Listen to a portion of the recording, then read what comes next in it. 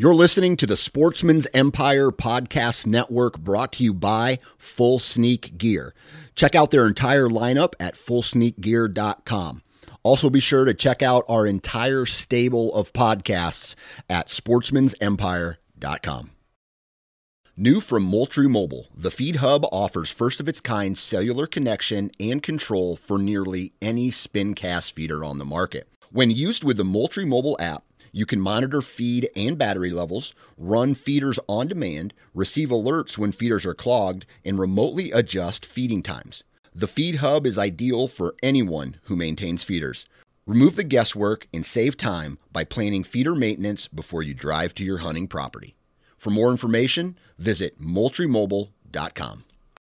You're listening to the Sportsman's Nation Podcast Network, brought to you by Go Wild. If you love hunting, fishing, or just like to be outside, Go Wild is the social media destination for you. You can download this app directly to your smartphone or mobile device just by visiting and searching in the Google Play Store. You can also visit timetogowild.com for more information. It's time to get outside and go wild.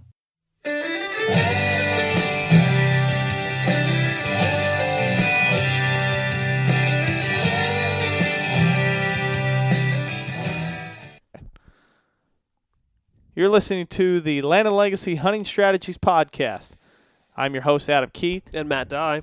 And we are right in the heart of holiday season and muzzleloader season. Yes, we are. Or alternative firearm season, I think, or alternative season. I guess it's not even firearms, it's just alternatives. We don't even know what you call it these days. There's a label for everything. It used to be called, it was just called muzzleloader season. Yeah. But now with pistols and yeah, you can do pistols. There's a couple exceptions to some firearms, I think. And so, not in like maybe if I don't know. Don't quote me on this. Like 4570s or something like that. That's in other states. I did look it up because someone asked me the other day. Zach Shermer, who's been on the podcast before, asked me the other day. He's got a different rifle caliber that's larger bore, basically, caliber, and he was asking, and I was like, honestly, I know in Iowa you can, in other states, but I'm not sure about Missouri, and I checked it, and I said,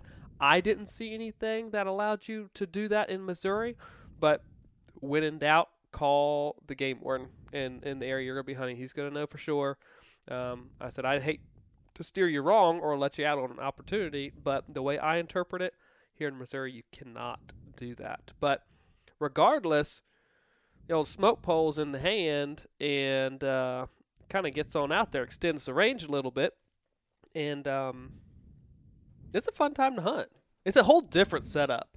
It kind of goes back to like an early season, if you will, setup, just straight bedding food patterns. Yeah. Which is okay. It's a different type of hunting. I don't mind it. It's a lot of strategy. It's a lot of planning. That's what we like. A lot of strategy, a lot of planning, and a lot of stuff you can it's unlike the rut. The rut is one of those, like, you can strategize, you can plan, you can do all this stuff you want, and guess what? They chase a doe over on the neighbor into an area of fescue pasture and get shot, and it's like all planning was thrown in the trash. It can be, for sure. That's why late season is so much fun, because you kind of, the bedding's in place. Yep. Or somewhat in place. The Prairie Hollow property is still in transition. Yeah. I don't know if it'll ever be where we want it to be, but we've got that. But then also we have the food. Yeah. And we've noticed that we've had kind of a unique year, a unique last couple of weeks. We got really, really cold. The weekend that actually when we were in the hospital with our daughter being born, it was really cold. Yep. And then it warmed up, and now it's like 50s. Yeah, today was 45. Yesterday was 55. It's getting down to, last night was 32. Tonight it's getting down to 30. And it's like, it's December time frame. It's late season, but it sure doesn't feel like it should, or like we all honestly want. I would love to see temperatures, like we talked about a couple podcasts ago, down in the the high 20s, low 30s as a high, and then down in the teens at night. That would really get some deer moving. For sure. And, I mean, we've got a 2.5 acre field of standing Stratton soybeans. And it's full of pods. I sat over it tonight with Keith Hammer from Stratton Seed. Full of pods. Really? It's like, how's the greens look beneath them? It's gotten a little heavy frost. Hit with frost just because it's in that bottom. Yeah. But really, I could see bulbs, turnip bulbs out there. Wheat was looking pretty good. A lot of crimson clover mixed in with it too. So it's looking pretty good. Huh. Good deal. Plenty enough to eat on. Yeah. I mean, when I say plenty enough, like it's really good in comparison to some food plot stuff I've seen like on social media. I'm not trying to put anyone down or anything. I'm just saying, like, in a comparison scale, some plots right now are already looking rough, but we haven't had the pressure yet, which leads us into really the conversation. Red oak acorns. Yeah. Oh man, we had white oak acorns like crazy early this year, and we're back to fighting acorns again. That's right. Them acres. And not just, it's free food, man. It's free food, but it sure spreads them out. So it does. That changes the pattern to we're mild temperatures, so they're still going to eat acorns. Oh yeah. And so, like, for example, they're eating some greens and food plots, but very inconsistent. And then they're also eating the red oak acorns.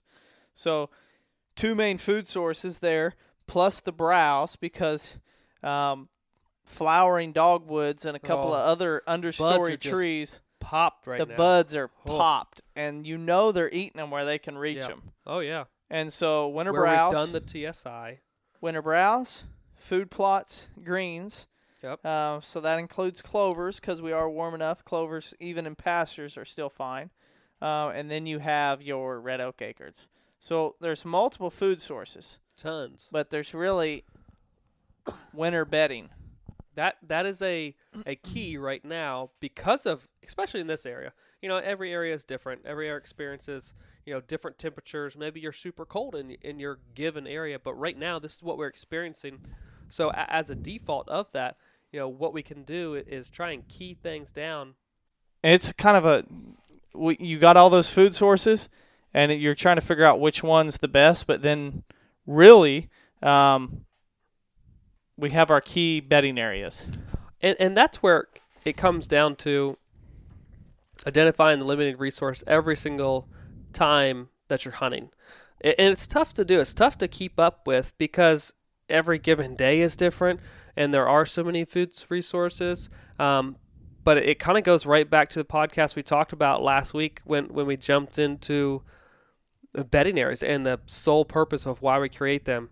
And that great illustration you had there of, if you drop magnets or BBs on a magnet map, a Hunt Terra magnet map, they all go back to the bedding areas. That's just kind of the hub for daily or daylight activity with deer. And it almost we be know like that's going to happen. One of those games where it's kind of not Etch-a-Sketch, but like you would put your little pin on it, and it was a magnet, and you'd see like the little bitty fibers, metal fibers go to that, and you could like draw. Isn't that Etch-a-Sketch? No, Etch-a-Sketch was with the little knobs. This was. I know what you're talking. They're always in the doctor's offices. Yeah, and that's kind of like you drop the magnet or the bedding area, and you see kind of the fibers go to it, whatever. It's a vacuum. Yeah, it really pretty much is a vacuum. So, but of all that, it's also important to look at your food source layout and kind of not getting into the habitat side of the things, but more hunting strategy architecture, if you want to call it that, is really what the topic of discussion is this week, of really how food plots should be laid out and how we're hunting them.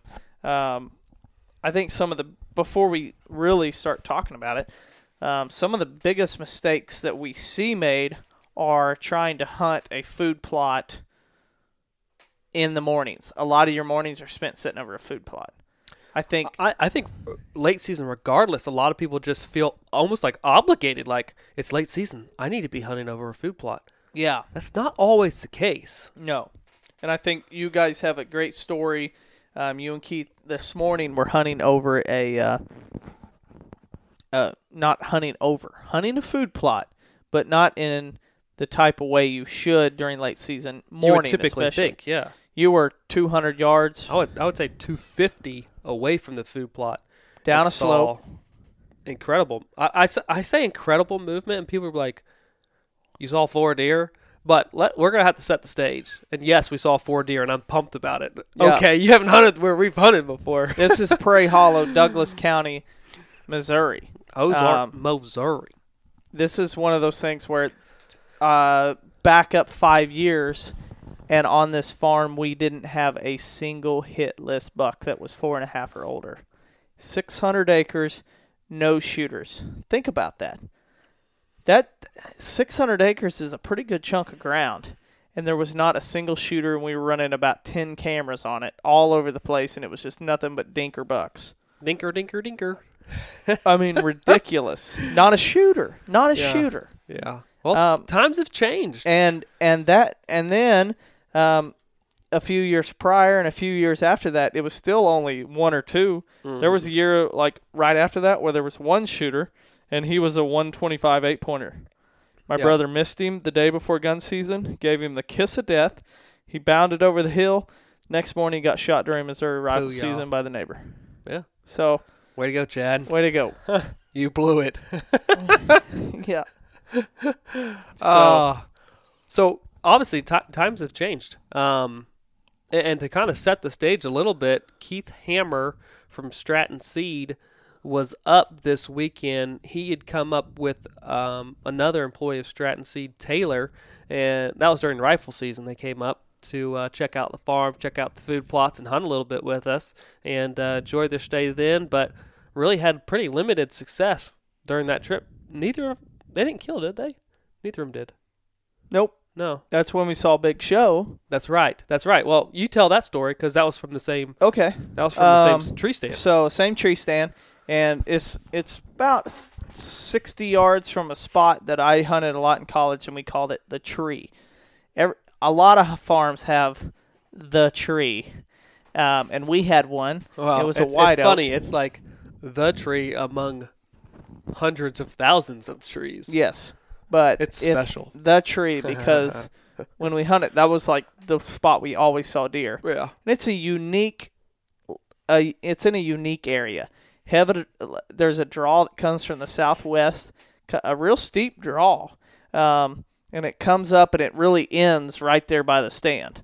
At the same time, you have a nose off of a ridge that actually is now got a food plot on it.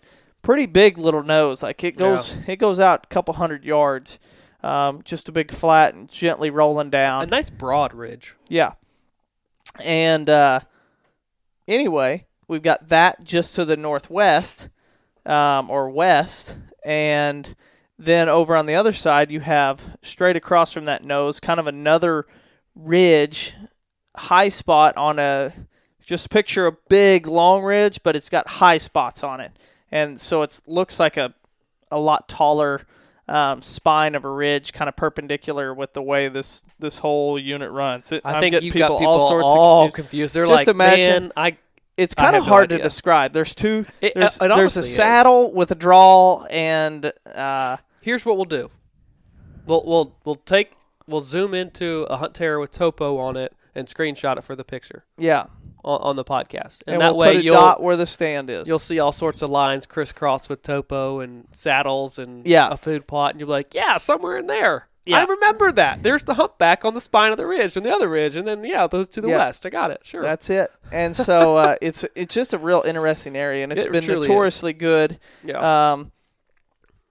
Okay, for limited populations of deer, very small populations, and over the last couple of years with habitat work and really not shooting does, and just letting the population expand and grow, we've started seeing more deer. And so anyway, right for rifle season, we went and hung a set, and instead of hanging in the tree, we hung back 60 yards because we felt with the creation of the food plot just to the northwest that there was probably more deer in the area, and it might be a little more sporadic, the movement through that saddle and drains. So we backed it up to play a little safer, a little more cautious, and really just kind of do our Mr. Wilson impression where we're not in their business. We're just looking over the fence into their backyard. And we did that, and Keith and we had a camera set up too prior to having to stand there. Yep. And there was a lot of movement on the saddle, both running kind of north and south, and east and west, utilizing the saddle to cross, but then running the ridge as well. Absolutely. So it was a high traffic area, which allowed us to kind of decipher, okay, we don't have to be dead center square in the center of that saddle. That's square of the center is what you said, I think. People are all sorts of confused of our direction giving on this podcast. They're like, guys, it's a tree stand close to a saddle. Come on, guys. Make the L's with your fingers. And we're right there, man. Yeah. We're right there. It's just a huge intersection. And beautiful. Yep, there you go. Simple. It's a huge intersection that God created with drains and saddles and ridges. And yep. So anyway, Keith and I were hunting it, and this is second week of gun season. Gun season. And we walk in, and actually as we're walking in, the wind's coming out of the north. That was when I'm like, I swear, Keith, I can smell deer. And we took 5 more steps, and there was a herd. There was 4 does and fawns. Flock of deer. About 70 yards up there. Maybe not even 70. They're up there, and it's like, man, so we kind of hunkered down. Dead square in that saddle? Dead square in the center of that saddle.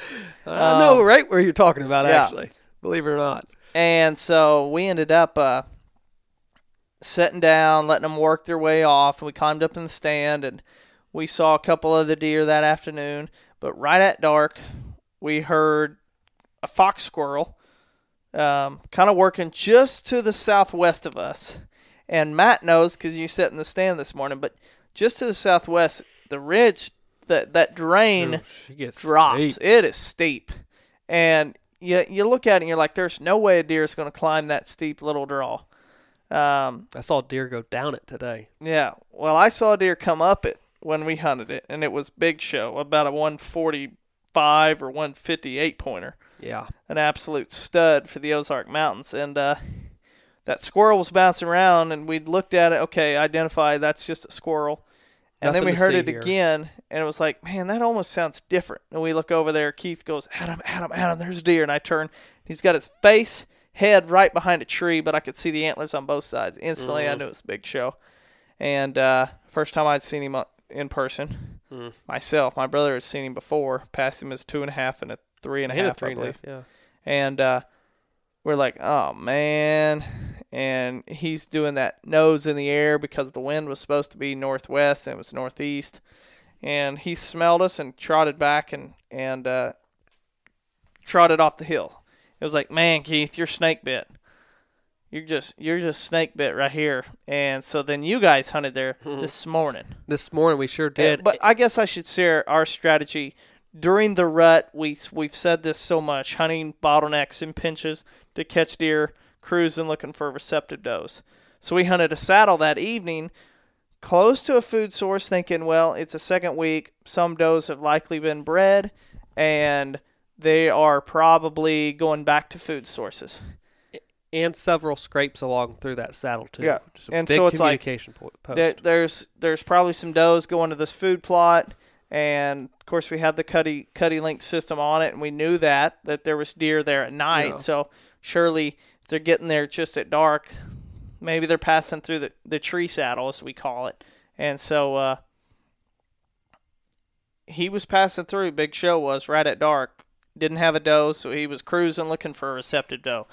And then basically it's like, okay, that's the strategy, hunt the saddle to catch a deer cruising looking for a receptive doe. Your guys's, fast forward now to muzzleloader season a month later, your strategy was to hunt in a morning to catch deer coming from the food plot, feeding on acorns back down to bedding areas. And it worked out beautifully. And to kind of a little bit set the stage a little bit I guess more is just to the south of that stand. It is where the center of the logging operation is really going on right now, and it is the logging deck. The loaders, the skidders are right there. The trucks are moving in and out, and that is really 200 yards away from the stand. So I drove up. I parked right there at the logging deck. Yeah. Got out, put boots on, everything, changed, walk in, 200 yards to the stand, northwest wind. Well, and honestly, it more reacts northeast in there a little bit. It comes northeast because of that high spot. Yeah. And so we're walking in, just tiptoeing our way through, and get set up, get in the stand, both settled. I don't know. It's right at sun up, and like, Keith, you hear that? And it was just like that definitive deer, not cruising, but just meandering through the timber, like that. And I get my binos up, and I'm like, there it is right there, deer, 120 yards out in front of us, but coming, basically working north to south. So came out of the food plot, just like we anticipated, working straight to the stand. And it's also important to note that there is a running right along the saddle, along the spine of that ridge, is a road, and it goes just off to the side of the food plot. But these deer didn't walk the road down. They kind of cut the corner of the food plot and are walking now a straight line kind of toward us, just off the center of the road. And anyhow, get binos on them, and I see antlers and a thinner body. And immediately in my head, I'm like, that's Billy. That's a Billy buck. Yeah. And I'm like, holy cow, that's a possible shooter right there. And so I'm like tapping Keith, get ready. Like, they're coming. They're working right down this road, or they're going to come right down this road. Anyhow, again, they're 120 yards out. I say I only thought it was one deer at this time. I only saw one deer, and because I'm trying to get the GoPro running and the camera on this deer, I'm just focused on the one that I see, and I'm on him. I'm like, Keith, there he is.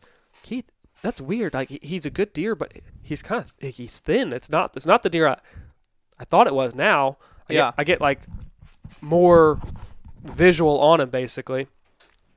And I noticed that he's got an injured foot, like a softball-sized, swelled-up spot on his back right foot. I'm like, Keith, that deer's injured. And he's kind of like looking at me like, what are you talking about? You're crazy. And as I'm studying this deer, working in, because I don't recognize it, one, he's injured. I'm trying to determine how injured, get a GoPro running, and film at the same time. Anyhow, he kind of looks at me like, what are you talking about? And that's when I turn to my right a little bit and see a whole nother deer and a bigger bodied deer just off the road. And he ends up stepping into the road at that point, and he's 80 yards and coming. And I'm like, oh my gosh, who is that deer? So I'm thinking bigger body, maybe it's Big Show. I turn the camera to him, get a closer view of him. No time to put up binos at this point as they're closing in the distance. And it's not Big Show. I don't know who this deer is either. Anyhow, they start coming in. I'm like, Keith, you do what you want to do. You've got a free pass on any deer. It don't matter. You shoot whatever you want to. He goes, I see that one that's injured. I said, if it's me, I'm shooting that deer, because visually he's emaciated. Like, he's thin. Like, you could see in his neck and his shoulders, like, he's got that big head, but then it just kind of gets like a pencil neck and thin shoulders. And he's not even putting any pressure on that leg. And I'm like, okay, really, I'm good whenever you want to take a shot, you just let me know. And that deer's closing. He's at 80, 60. And, like, the whole time, though, too, it's important to note, they're munching on red oak acorns. I mean, just nose down, both of them, just munching, crunching, all the way in. And I like that, munching and crunching. Munching, crunching. You know what's interesting about that, though, is they came from the food plot. Yeah. And I mean, let's just assume they've been there before and they didn't just find it last night. We didn't have one picture of them. That to me, that's like you can't put a lot of faith into trail cameras. If they aren't getting pictures, that doesn't mean they're not there. And I think that's super important to note, especially in timber country. In other areas where there's defined bottlenecks, like very defined bottlenecks, where you really feel like a large percentage of deer travel this route day in and day out, that's a great place to get an inventory. But that's not exactly the case in a lot of areas, especially in timber country. So just because you don't see deer on camera doesn't mean that other deer aren't around, and you don't get surprised when deer show up. This was a perfect case. They're at 80 yards. I don't know who these two deer are. One is absolutely 3.5 and older. The other deer honestly has better antlers on him than that 3.5 and older deer. But he's emaciated, so I have no idea what he is. How old he is, who he is, don't matter. Keith, shoot which one you want. I'm going to take the one on the left, which happened to be the injured buck. Now the deer's at like 50. And it's like about to happen. Keith Hammer, dropping the hammer. And the battery goes dead. Out of nowhere. Yeah, not really dead, exhausted. I love the way they phrase it on that. Yeah, it's like 39%. Because I remember looking at it, and like, if anyone else films out there, especially when you have deer coming in, you're always like, okay, everything's right. You double check that the red button is beeping every 5 seconds. Unless you're Chad. Yeah, that was just rude. Oh, man. If you haven't seen that hunt, go check out our latest film on our YouTube channel. Yep. Land and Legacy. That way you can see what the joke is. Yeah, you can be clued in. You'll laugh. It's good. So I'm double checking that, and I noticed like, okay, 39% as these deer are coming in, no problem whatsoever. And then seriously, 40 yards, boom. Screen goes black, battery exhausted.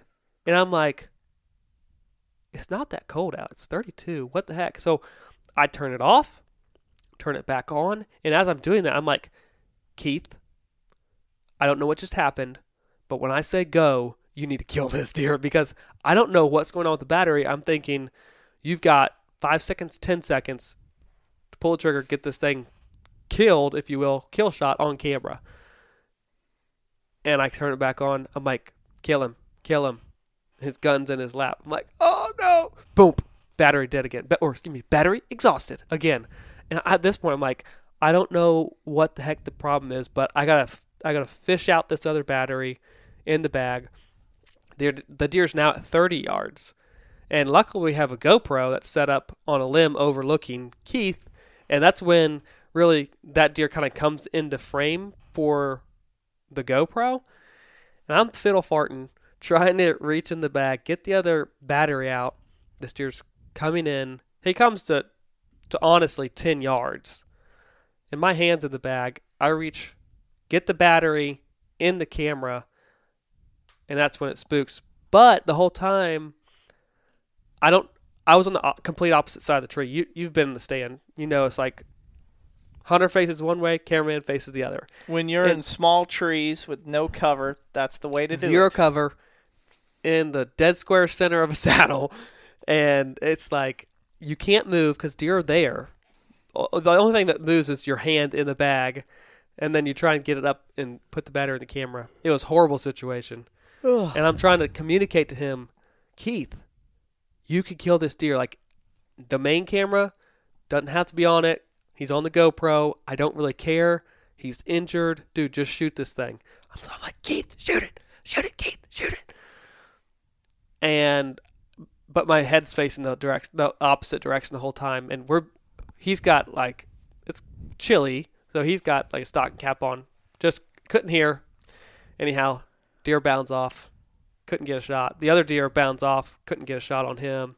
I get the battery in the camera, turn on, and I see the non-injured deer on the opposing ridge and try to get a shot off through some limbs. And it's like, no, just too thick. It just didn't happen. But the story doesn't really end there because we waited out. And honestly, we thought that, okay, great movement, fantastic. It's 7:15, 7:20 in the morning. We've got the rest of the morning. In our head, of what we've seen on the cuttybacks is a lot of movement between 9 and 10, like 8:30, 10:30. Really thought that was going to be a great window to see a lot of deer, especially too because we're hunting the food plot, but we're hunting so far away from it that, okay, frost is going to go, thaw out, deer come in, feed, and move back to bedding. We do see that. 9:30, 9 o'clock rolls around. Here comes 2 spikes. They walk out of the food plot, right down the road all the way to the tree stand to 20 yards, just the same way these other 2 deer did. What were they? 2 spikes. Oh, man. One was a unicorn. He had one kind of broke off. Dad told Keith yesterday that he's been seeing one on camera that he thought would be a good one, and he goes, "Oh, really?" And he goes, "Yeah, he's got 1 point." 1 pointer. And he didn't shoot him. He passed him up. It was a lot of restraint at 20 yards. But that's the thing, though. Where did they go left to? They went left the exact same way these other 2 did. Off the steep bank. They kind of shimmied a little bit and then down off the steep bank. And what I saw, they ended up going dead straight west, kind of around the point. Why not just walk off the end of the food plot? I don't get it. I don't get it, but I don't care because that's what they're doing, and that stand is set up for what we saw today. Absolutely perfect. And it's, again, late season, hunting red oak acorns off a food plot in a transition area, in a saddle, kind of different line of thinking. But if they're doing it, you've got to adapt to it. Yeah. And that's the beauty, though, and Keith and I talked about it, is when you have a terrain feature like that and you set up a farm to accentuate, that's a good word, the terrain features and complement it with bedding and food, you can hunt those terrain features throughout the entire year if you do it right. Oh, yeah. Early season, unpressured deer. Early season, you could hunt it because there's white oak acorns in there. Yep. It's a saddle. They're still going to move through there. Rut, 100% you're going to hunt it. Late season, we're proving right now you can hunt it. There's red oak acorns, and then they're still going to move, whether it's in a evening situation or a morning situation, off that food plot, come down the road, take the saddle left or right to their respective bedding areas, and move on about their business. Yeah. But they're going to do it because we're going to put the food plots in the right place, and we're going to put the bedding in the right place to make sure that they utilize these areas that they already want to utilize. You've talked about it in the past. You've hunted this area for years. They've always moved through there. So they're comfortable doing it. They're already doing it. So let them do it, but make them do it even more consistently with the right habitat in place. And if CWD doesn't wipe them out, they're going to be doing it long after we're gone. Yeah. Yeah. So, I mean, it's I don't want to say it's common sense, but it's common sense to, if deer are going to utilize an area and you can hunt it with the right technique and with the right approach effectively, then don't try and change what they're already doing naturally. Enhance it. Yes. Enhance it, make it even better for you and better for them, and make it to where they do it daily. At some point, I'm going to say it on almost every consult we go on, make a good spot great. And that goes with like food plots. It is. Make a good spot great. It could be a food plot. It could be a bottleneck. It could be a bedding area. How can we make a great or a good one even better? And a lot of that comes down to, there's a lot of techniques that we can do in that. Edge feathering is a big one. Make a good spot great with open and closed edge feathering. And then we can make the good spot, like that saddle, even better by the way we approach it and only the winds that we hunt it on. It would be awesome to hunt it, to be able to hunt it on a, let's say, a southwest wind. But that's just going to be work. Next week's podcast. Ought to be good spots great. And we could go through every scenario out there and say, how can you make this one better? How can you make this one better? No, it'd probably have to be a Habitat one, an hour long. Probably will, because there's a lot of things you can do to make stuff great. Yeah.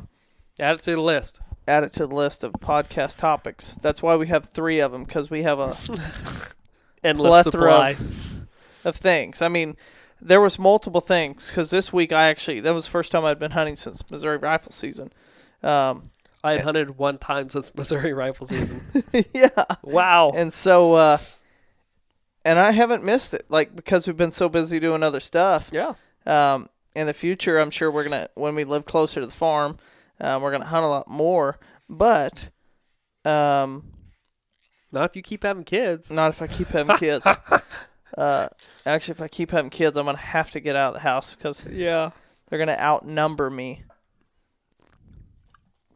I'm already outnumbered. Yeah, you're done. I'm done, D. You're toast. Game over. But to me, this spot is so great now, and even could be better. We could go and position more better bedding areas, closer related to that little one thing that I want to intersection. Already want to do, whatever it's called, a saddle draw, whatever. Just cut a few more trees. Oh yeah, and there's a ton of stump sprouting stuff that we can do in that saddle just to slow them down a little bit more, because there's so many. If you look on the Instagram story from today, well, they're not going to know today. Anyhow, if you were to have looked today, you could have seen there was double, triple trunk today, trees as all in November 23. Yeah, and December 23. There's just so much stuff you can do to slow some deer down and make it thicker, open up a view. I mean, really, we could rifle hunt from there and shoot 200 yards straight down that road all the way across the saddle. One thing that will happen is next time the dozer guy gets up there, we're going to expand the road, and it's going to be straightened up. So I dare you to step across. It's going to be a daggum South Texas Sendero. That's right. In the we Ozarks. Won't have the corn dribbled out down it, but we'll have stump sprouts, and we'll have acorns and deer just piled up. That's right. It's a heck of a spot. That's one thing I love about it is once you find the spot, once you have a great location, think about how to make it better, but truly study the wind and how it reacts in there. And we had a stiff wind. It was 11, 12 miles an hour this morning. Forecasted north, northwest, northeast, consistent the whole time. That's okay, but you just got to know how the wind is going to react. And don't ask it to do something it's not going to do in an area. Don't push the envelope. Just take it for what it is and hunt it. I'm just thinking about how to, if all north winds now are northeast in that stand, it's like, whoa, there's a few things we'll have to keep in mind. Yeah. Maybe a little bit of closed edge feathering in some places. Maybe. I know right where to put some. Yeah. But regardless, that's the way the wind reacts. That's where we're going to have to manipulate the deer and steer the deer around through there so that we can hunt it effectively. But again, we don't want to change the fact that deer move through there. Take it for what it is, enhance it a little bit, and hunt the tar out of it when the wind's right. Oh, yeah. For sure. From opening of season to the end. And that was pretty much a short 30-minute podcast talking about some of our strategy we're currently using, how we're hunting a food source in the mornings. This is December 23rd. This is going to release Christmas Day. Christmas. So, Merry Christmas, guys. Merry Christmas to you guys. To your families. I will say this. We haven't, I think we do thank everyone for listening, but we don't do it enough. Never could do it enough, really. Thanks, everyone, for listening. Seriously, 2018 has been absolutely incredible. Record number of downloads, expanding podcast, and the reviews have been awesome, encouraging. So a lot of consulting lined up for this spring that's come from people listening to. Yeah, you laugh a lot. Oh, man. January, February. We might as well get an RV. Oh, that's a cool idea. Yeah, because we're going to be on the road so much. Yeah. On the and this is not a brag situation or anything like that. This is just a seriously, I guess, a representation of how cool it is to be able to produce the podcast on a weekly basis and know that it's reaching people, we're going to, for sure, Ohio, Indiana, Pennsylvania a couple times, South Carolina, Alabama, Tennessee, Kentucky. We've had inquiries about Minnesota Kansas, and Michigan. Iowa, yeah, for this spring. I don't know if we're going to get there. Oh, Oklahoma! Did you just mention that? Oklahoma. Yep. Gosh, and you all just, over the place. You Virginia, were just in Maryland. You were just in Missouri last week. Cow. Yeah, I was just in Central Missouri. Consulting. Obviously, we're in Missouri now. Yeah, very busy. That's January, February for you. So we're rocking and rolling. But guys, thank you so much for listening, and girls. It's been fantastic. Yeah, absolutely, and I think that's a good wrap. Merry Christmas from Land and Legacy to you. Ho, ho, ho. Remember, Jesus, the reason for the season. I'm going to say a very strong Merry Christmas. Merry Christmas to you. And we'll catch you next week. See y'all.